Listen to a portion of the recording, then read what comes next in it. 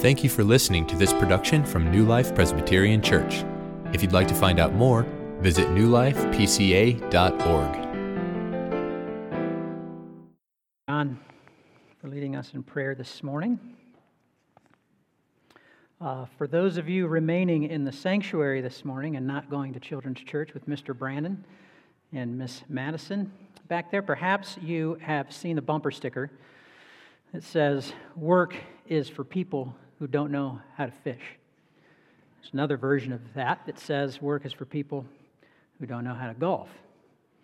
Still, there's another one that says, "All I want is less to do, more time to do it, and higher pay for not getting it done."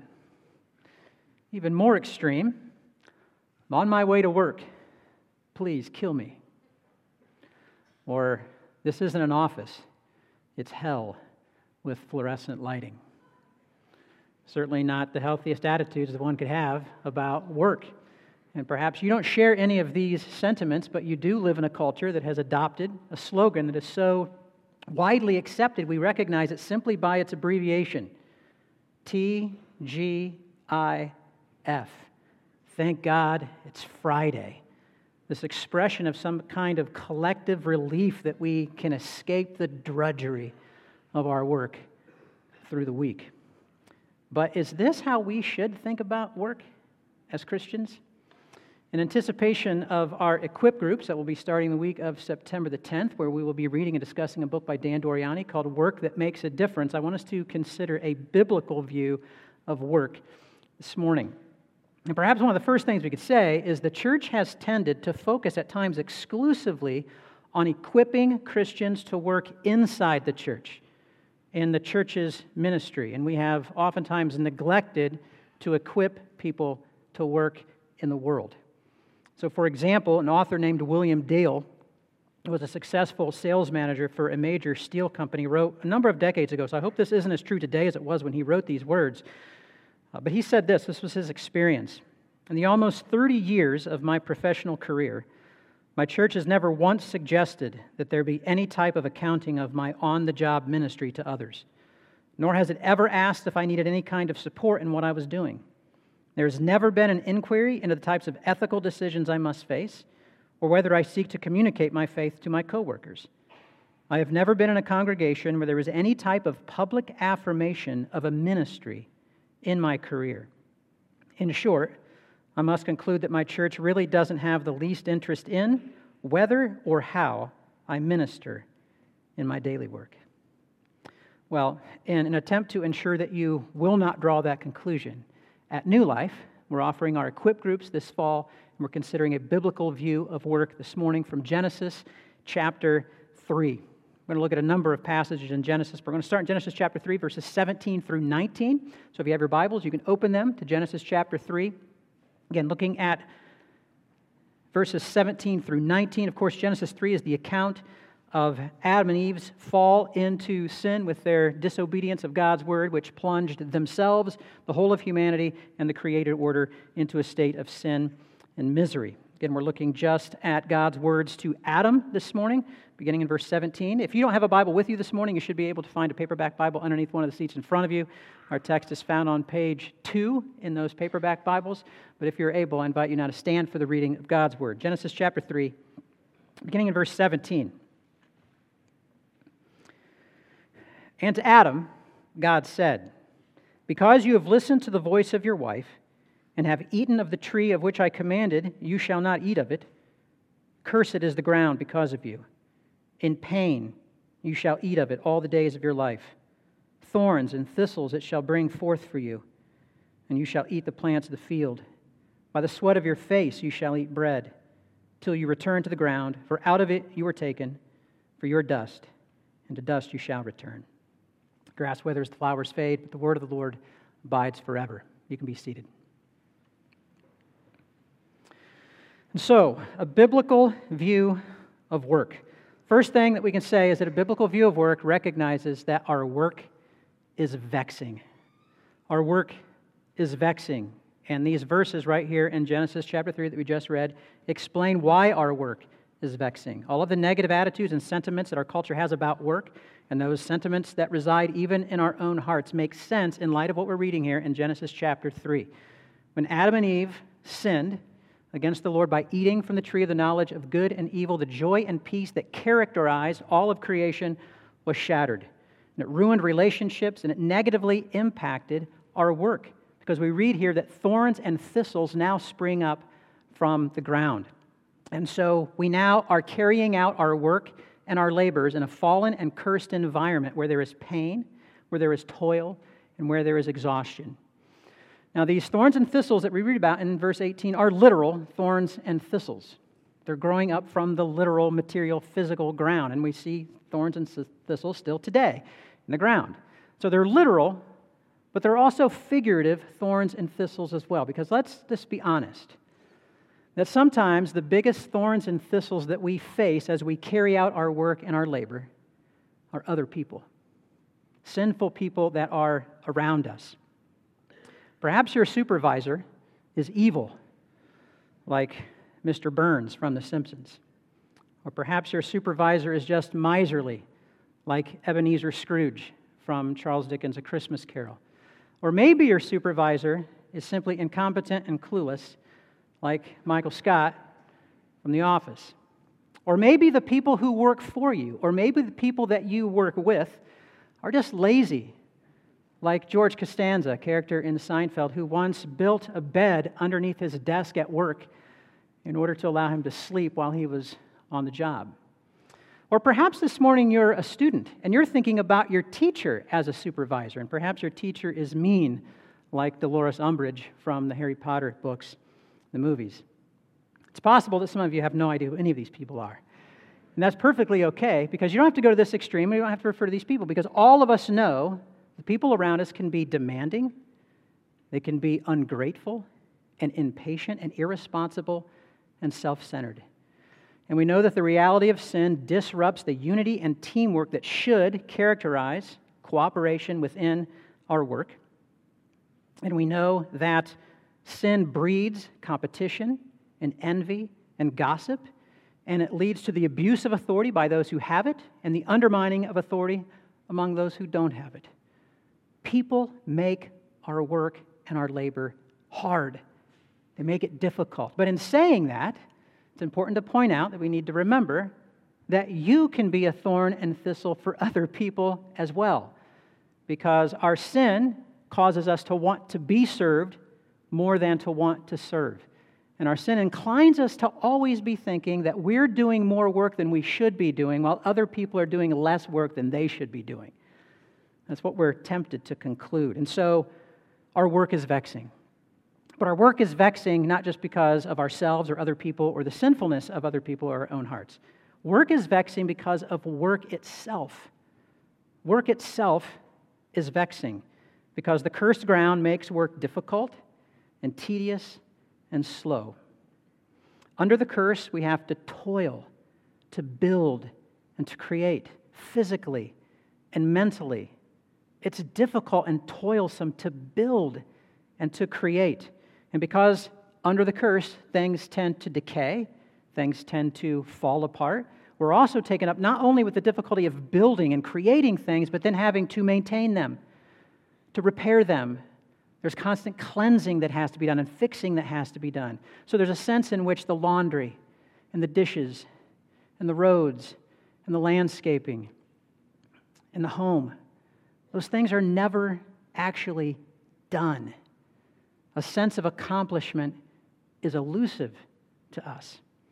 And so we strive and we sweat physically and mentally, but we do so also in bodies that are impacted by the curse. And so our bodies grow tired and fatigued, and we grow discouraged at the demands of work and how little our work seems to have to show for it with all the toil that we give to it. And so we begin to think that our work is futile and it's pointless. We wonder if it has any meaning or lasting value. And this is actually something that's expressed in the Bible itself in the book of Ecclesiastes. We read in Ecclesiastes chapter 2, the author says this, "So I turned about and gave my heart up to despair." Why is he despairing? He gives his heart up to despair over all the toil of my labors under the sun, all this work, all this toil.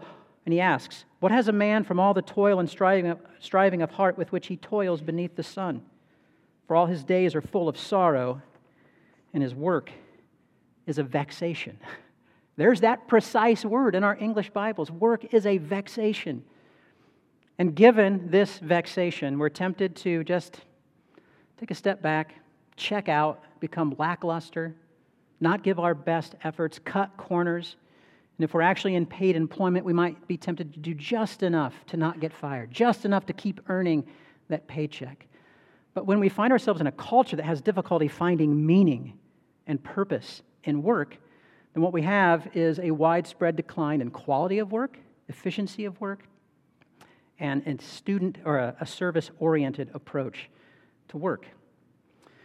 But although our work can sometimes feel like it's meaningless, it's not meaningless. And although work is significantly impacted by sin and the curse, our work is not a result of sin. Work is not a result of sin. We read in Genesis chapter 2, verse 15, which is before the fall. This is before chapter 3. We're going one chapter back to verse 15 of Genesis chapter 2, and we read there that the Lord God took the man and put him in the Garden of Eden to work it and to keep it. Work is not a part of the curse. Work is part of Eden's blessings. Work is part of Eden's blessings before the fall. And even after the fall, our work is not cursed. If you look at our text in Genesis chapter 3, it's the ground that is cursed.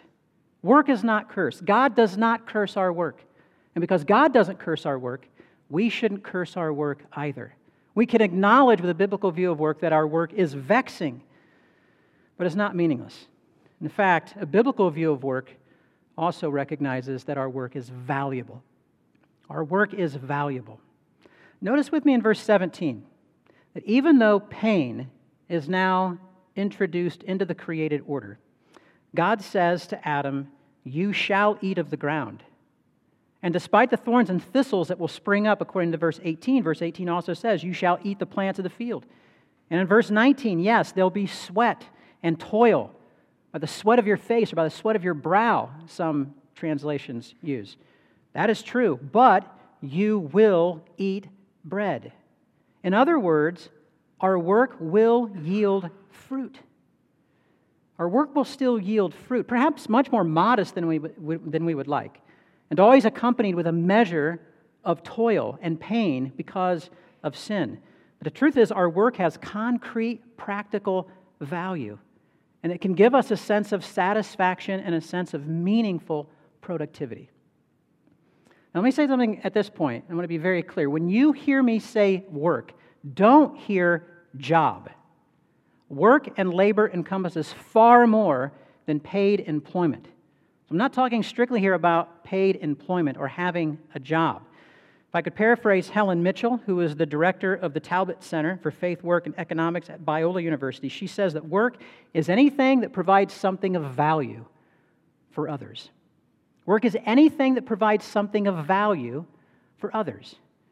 So if you're a stay-at-home parent, raising kids and managing the affairs of the house, if you're homeschooling your children, if you are retired but invested in relationships in which you encourage others, if you're retired and you're volunteering, either at church or somewhere in the community, if you're a student in a season of preparation for future work, or you may have full-time employment, a job in which you're being compensated for, or you're in an established career, whatever it is, paid or unpaid, your work is valuable, and you are making important contributions.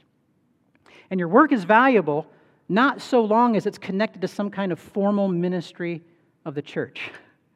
It's not just valuable because you're serving the church in some capacity. Other work is valuable as well. A biblical view of work sees all legitimate labor as a form of ministry. And so your ordinary, everyday ministry, Monday through Saturday, whether that's paid or unpaid labor or work, is not taking you away from ministry. It's part of ministry.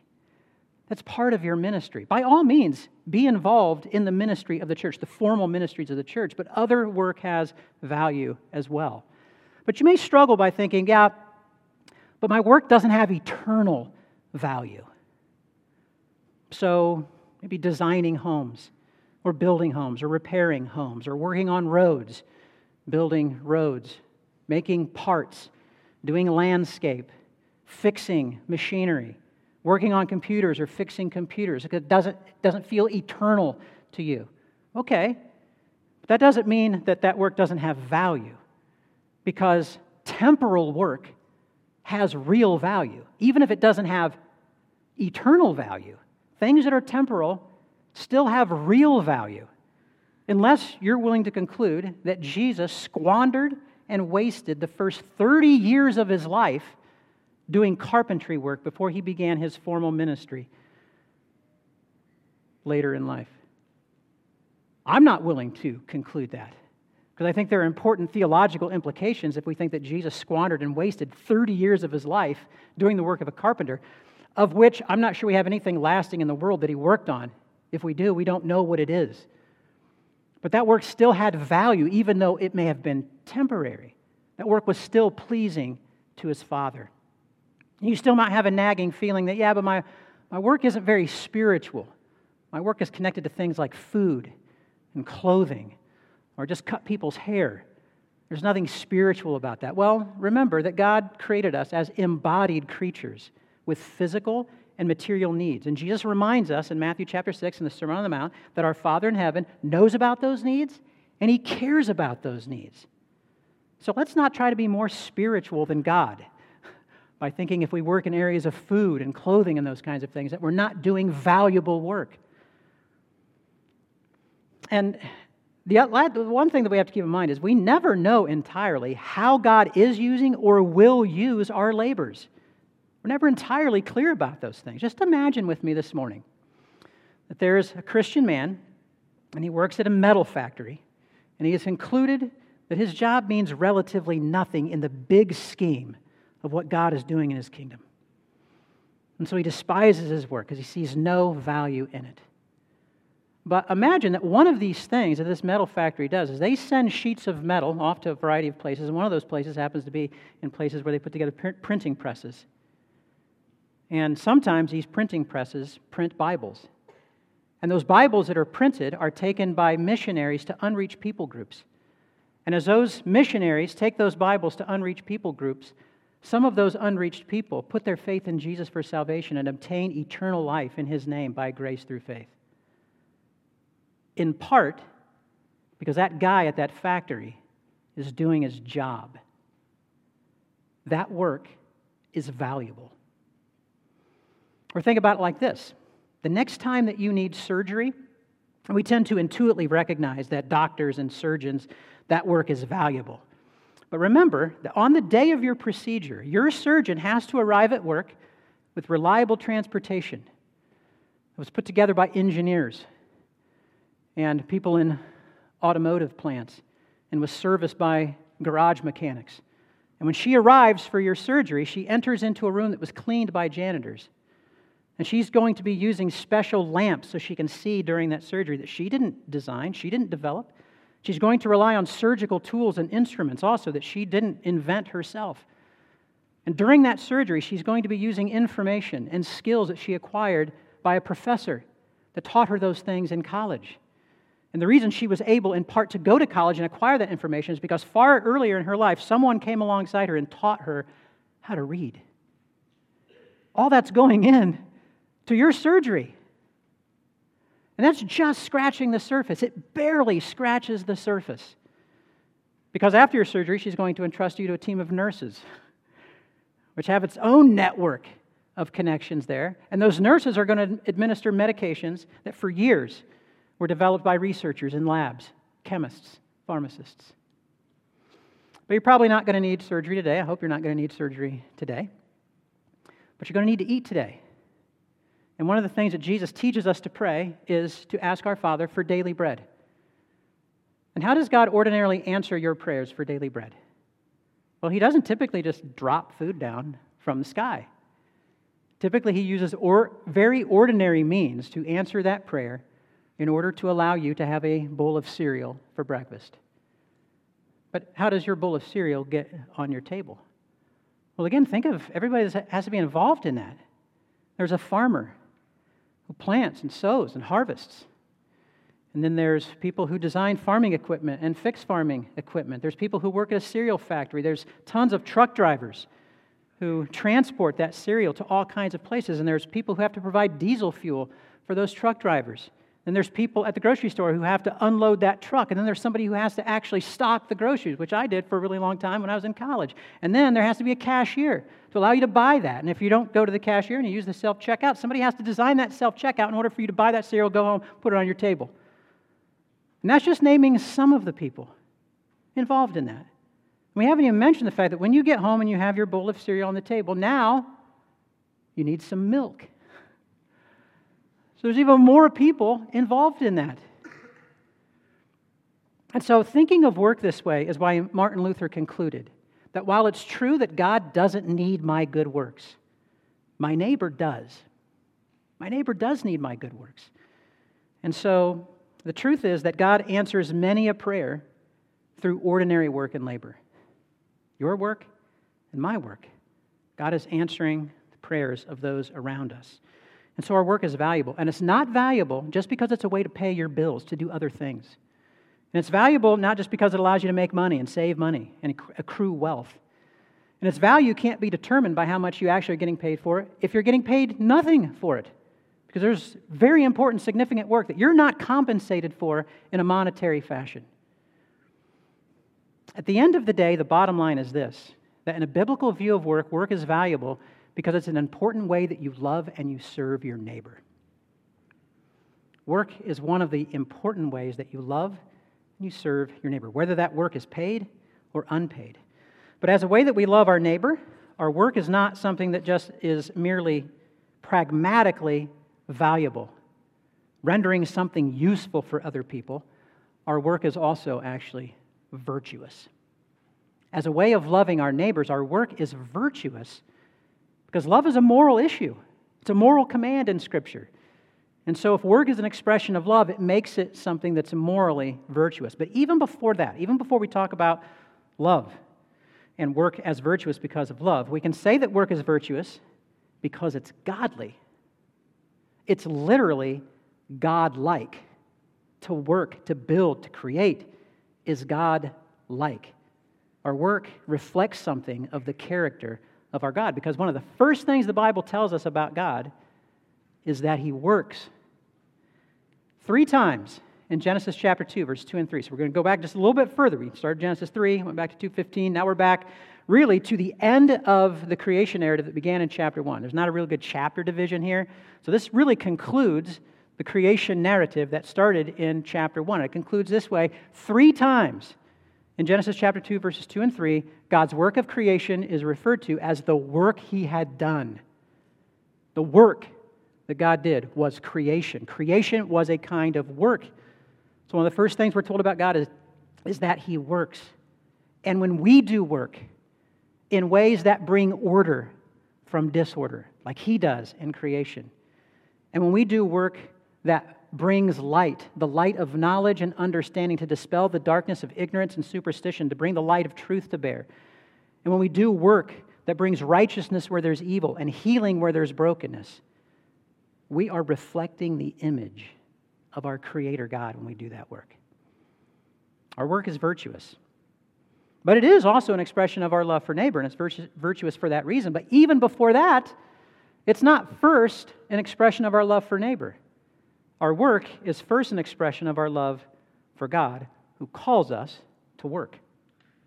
The word vocation, sometimes used synonymously for work or a career, a vocation comes from a Latin root meaning to call. And God is the one who calls in a vocation. God is the one who calls us to our various stations in life, and He calls us to specific work, even if that work happens to be the work of a student, whether that's in grade school or middle school or high school or college or even beyond. God is the one calling us to our labors and to our work. And seeing our work as a divine calling from God transforms the way we think about it, transforms the way we go about doing it, because now our work becomes a demonstration of our obedience to the God who calls. It becomes an expression of our love and devotion and faithfulness and it becomes an act of worship. Our work is something that we render unto God as our worship because He's the one who calls us. And because we're doing it ultimately for Him, we're able to work faithfully and labor faithfully for those who seem to be unworthy of the work that we're doing, because ultimately we're not working for them. We're not ultimately working even for ourselves. We're ultimately working for God who calls us. We're serving Him and loving Him ultimately in our work, even as our work is a demonstration of love for others. And this is exactly what Paul stresses in Colossians chapter 3, verses 23 and 24, when he writes this: "Whatever you do, work heartily." Now let that language sink in. Whatever you do, work heartily. Work hard at it. Work well at it. Why? "As for the Lord and not men, knowing that from the Lord you will receive the inheritance as your reward." So your ultimate compensation doesn't come horizontally, it comes vertically. But then he ends with this: "You're serving the Lord Christ." Why should you work hardly at whatever you're doing? Because ultimately you're serving the Lord Christ. And because we're serving Jesus, we'll pursue excellence in our work. We don't want our work to be mediocre because we're offering it unto the Lord. Here's my mediocre, half-hearted work, Lord. No. A biblical view of work understands that we're ultimately serving Jesus in our callings. And so I want to strive for excellence. Dorothy Sayers, who's a Christian author, wrote a superb essay called "Why Work?" You can access it online. But she's talking about work from a Christian perspective. And this is what she writes. It's a number of years ago, but she writes this: "The church's approach to an intelligent carpenter is usually confined to exhorting him not to be drunk and disorderly in his leisure hours and to come to church on Sundays." That's it. Just don't be a troublemaker and make it a church on Sunday. Now, she says what the church should be telling him is this: that the first demand that his religion makes upon him is that he should make good tables. Be faithful in your calling and strive for excellence. Which reminds us that a biblical view of work understands the importance of not just witnessing at our work, during our labor, but also witnessing in our work. By all means, share the gospel. Tell people about the gospel at your work when it's appropriate to do that. But it's not just that. Be a faithful witness in your work, striving and seeking for excellence in work and study, because you're ultimately offering it to the God who calls. See, it's this vertical dimension that changes the way we think about our labor, changes the way that we carry out our labor. There's a vertical component to it. We can think about it and summarize it this way: where the world seeks self-fulfillment in work and labor, the Christian aims to love and serve neighbor. Where the world is seeking personal gain, the Christian seeks God's glory. Where the world sees work as just a job to do, a task to get done, the Christian sees a divine calling. And where the world will measure success by wealth that's accrued, by status, by earthly recognition, the Christian will measure success in terms of faithfulness to God. This is what it means to have a biblical view of work, in summary. But having said all of that, it's really important for us to remember that first and foremost, we are not called by God to work. First and foremost, we are called to God, to belong to Him as His children. In other words, we could say it like this: our primary calling isn't to something, to a task, to something to be done, nor is it called to somewhere, to some kind of geographical region. No, our primary calling is to someone, to be in personal relationship with Jesus as Lord and Redeemer. That's the primary calling. We have to remember this as well. Our relationship is not something that we can secure or accomplish by our own works. We can't merit it. We can't earn it. We can't accomplish it by our work. Our relationship with Jesus is something that is secured and accomplished by Him and by His redemptive work on the cross, where He loved us and gave Himself for us, where He gave up His life, where He died that we might have life, and where He bore the curse in the place of sinners, that we might receive everlasting blessing. And we know that Jesus bore the curse, because Galatians tells us, we heard already in our assurance of pardon, but we also know because in the Gospels, Jesus is presented to us standing before Pilate, wearing a crown of thorns. Thorns are a result of the curse. And in a physical way, Jesus is bearing the curse by wearing a crown of thorns, taking our sin upon himself, bearing the curse that instead of the curse we might enjoy everlasting blessing if we look to him by faith. And if you're here this morning and you're not in personal relationship with Jesus, if you haven't trusted him as your Lord, as your King, as your Savior, would you do so now? You can do that this morning. Give your heart and your life to him and know that what he confers upon you is the forgiveness of all of your sins, and he gives you everlasting life in glory. In the new heavens and the new earth, where there will be no more pain, where there will be no more death, where there will be no more toil, where there will be no more curse, because Jesus has conquered all of that for all those who look to him by faith. That can all be yours by faith in him. But not only do you have that promise in the age to come, even now in this life, you can know meaning and purpose in every area of your life as you seek to honor him as the one who has redeemed you. And that includes in your work and in your labor. And you can know that your work and your labor in Christ Jesus is not in vain. He will use it to bless you, bless others, and glorify himself. Let's pray. Our Father in heaven, we confess that we often don't think about the privileges that we have to work and to labor and to be productive as the blessing that we should. That we often use it selfishly in our sinfulness. And so, Lord, where we need to repent, we repent. Give us soft and humble hearts. Help us to embrace the work and the labor that you give us to do as students and the various callings that you have in our lives, that we would do so faithfully, that we'd seek excellence so that others might be cared for and that you might be honored and glorified as we yield these things unto you as an offering to you as our God who has called us. We pray in Jesus' name. Amen.